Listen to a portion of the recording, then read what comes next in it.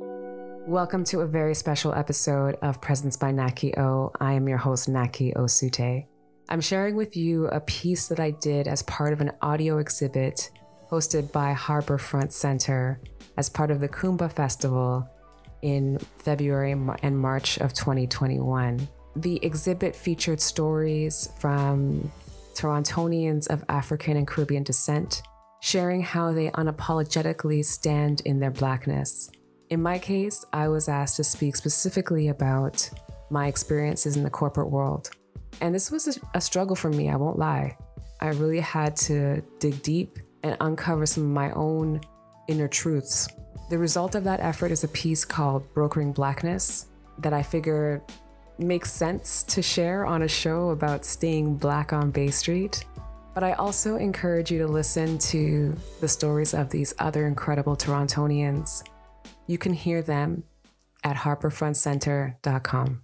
Can you remember the last time you felt free, truly free, to say, do, and be exactly who you believe you are? Maybe you're a person who experiences this daily. Perhaps there's nothing that encumbers you. You allow nothing to inhibit your voice. Or perhaps your experience of complete freedom is more like the rare quality of a solar eclipse, requiring an alignment of just the right conditions. As a young adult starting my career, I found myself closer to the latter. And it wasn't because I was afraid or insecure. It was a form of resistance to a dissonance I saw and felt all around me. Though often the only Black person in a room, I can remember Blackness being traded around me as a symbol of being hip, youthful, and street credible. I would be in rooms with pictures of Black people on the walls, but rarely seated beside one. I would be in spaces where Black brilliance could be praised through a television screen, but unrecognized when it was before them in the flesh. I was angry at how Blackness seemed to be a cultural commodity that rarely seemed to translate into political, social, or financial capital for actual Black people. So when a wink and a nod across the table seemed to be a request for affirmation of this commodification, I resisted, rejecting the idea of being a broker of Blackness.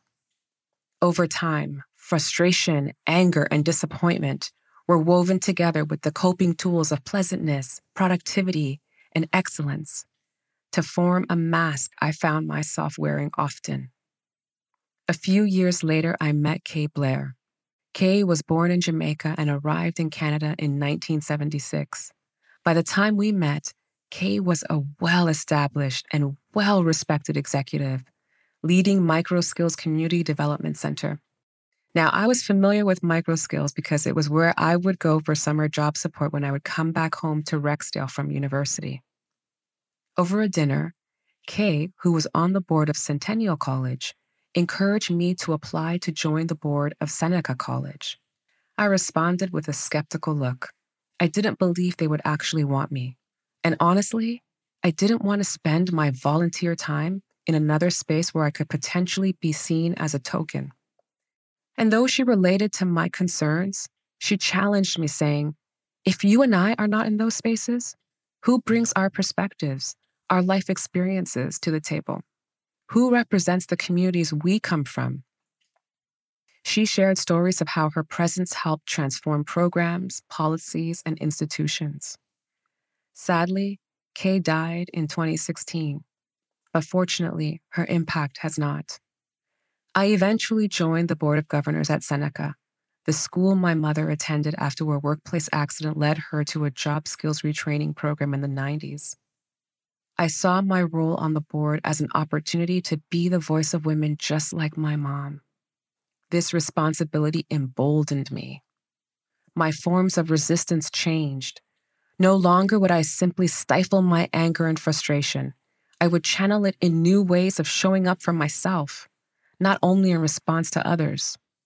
In Kay and many other people I would meet along my journey, I found physical, political, and philosophical role models to help me. At varying times, this could look like the afro I styled my hair in, speaking up about how a policy could affect Black people, or giving my seat up to someone else whose voice was absent from a given discussion. This way of being quickly spilled over from my volunteer roles to my professional work. I became more myself and readily took space in fulfilling roles in the not-for-profit, broader public, and private sector. What became clear was that in sharing more of my Black self in spaces designed to uphold white supremacy, I was freeing myself, making space for others to show up as themselves, and challenging the system at the same time. Nelson Mandela put it so well. To be free is not merely to cast off one's chains, but to live in a way that respects and enhances the freedom of others. We have more work to do to be truly free.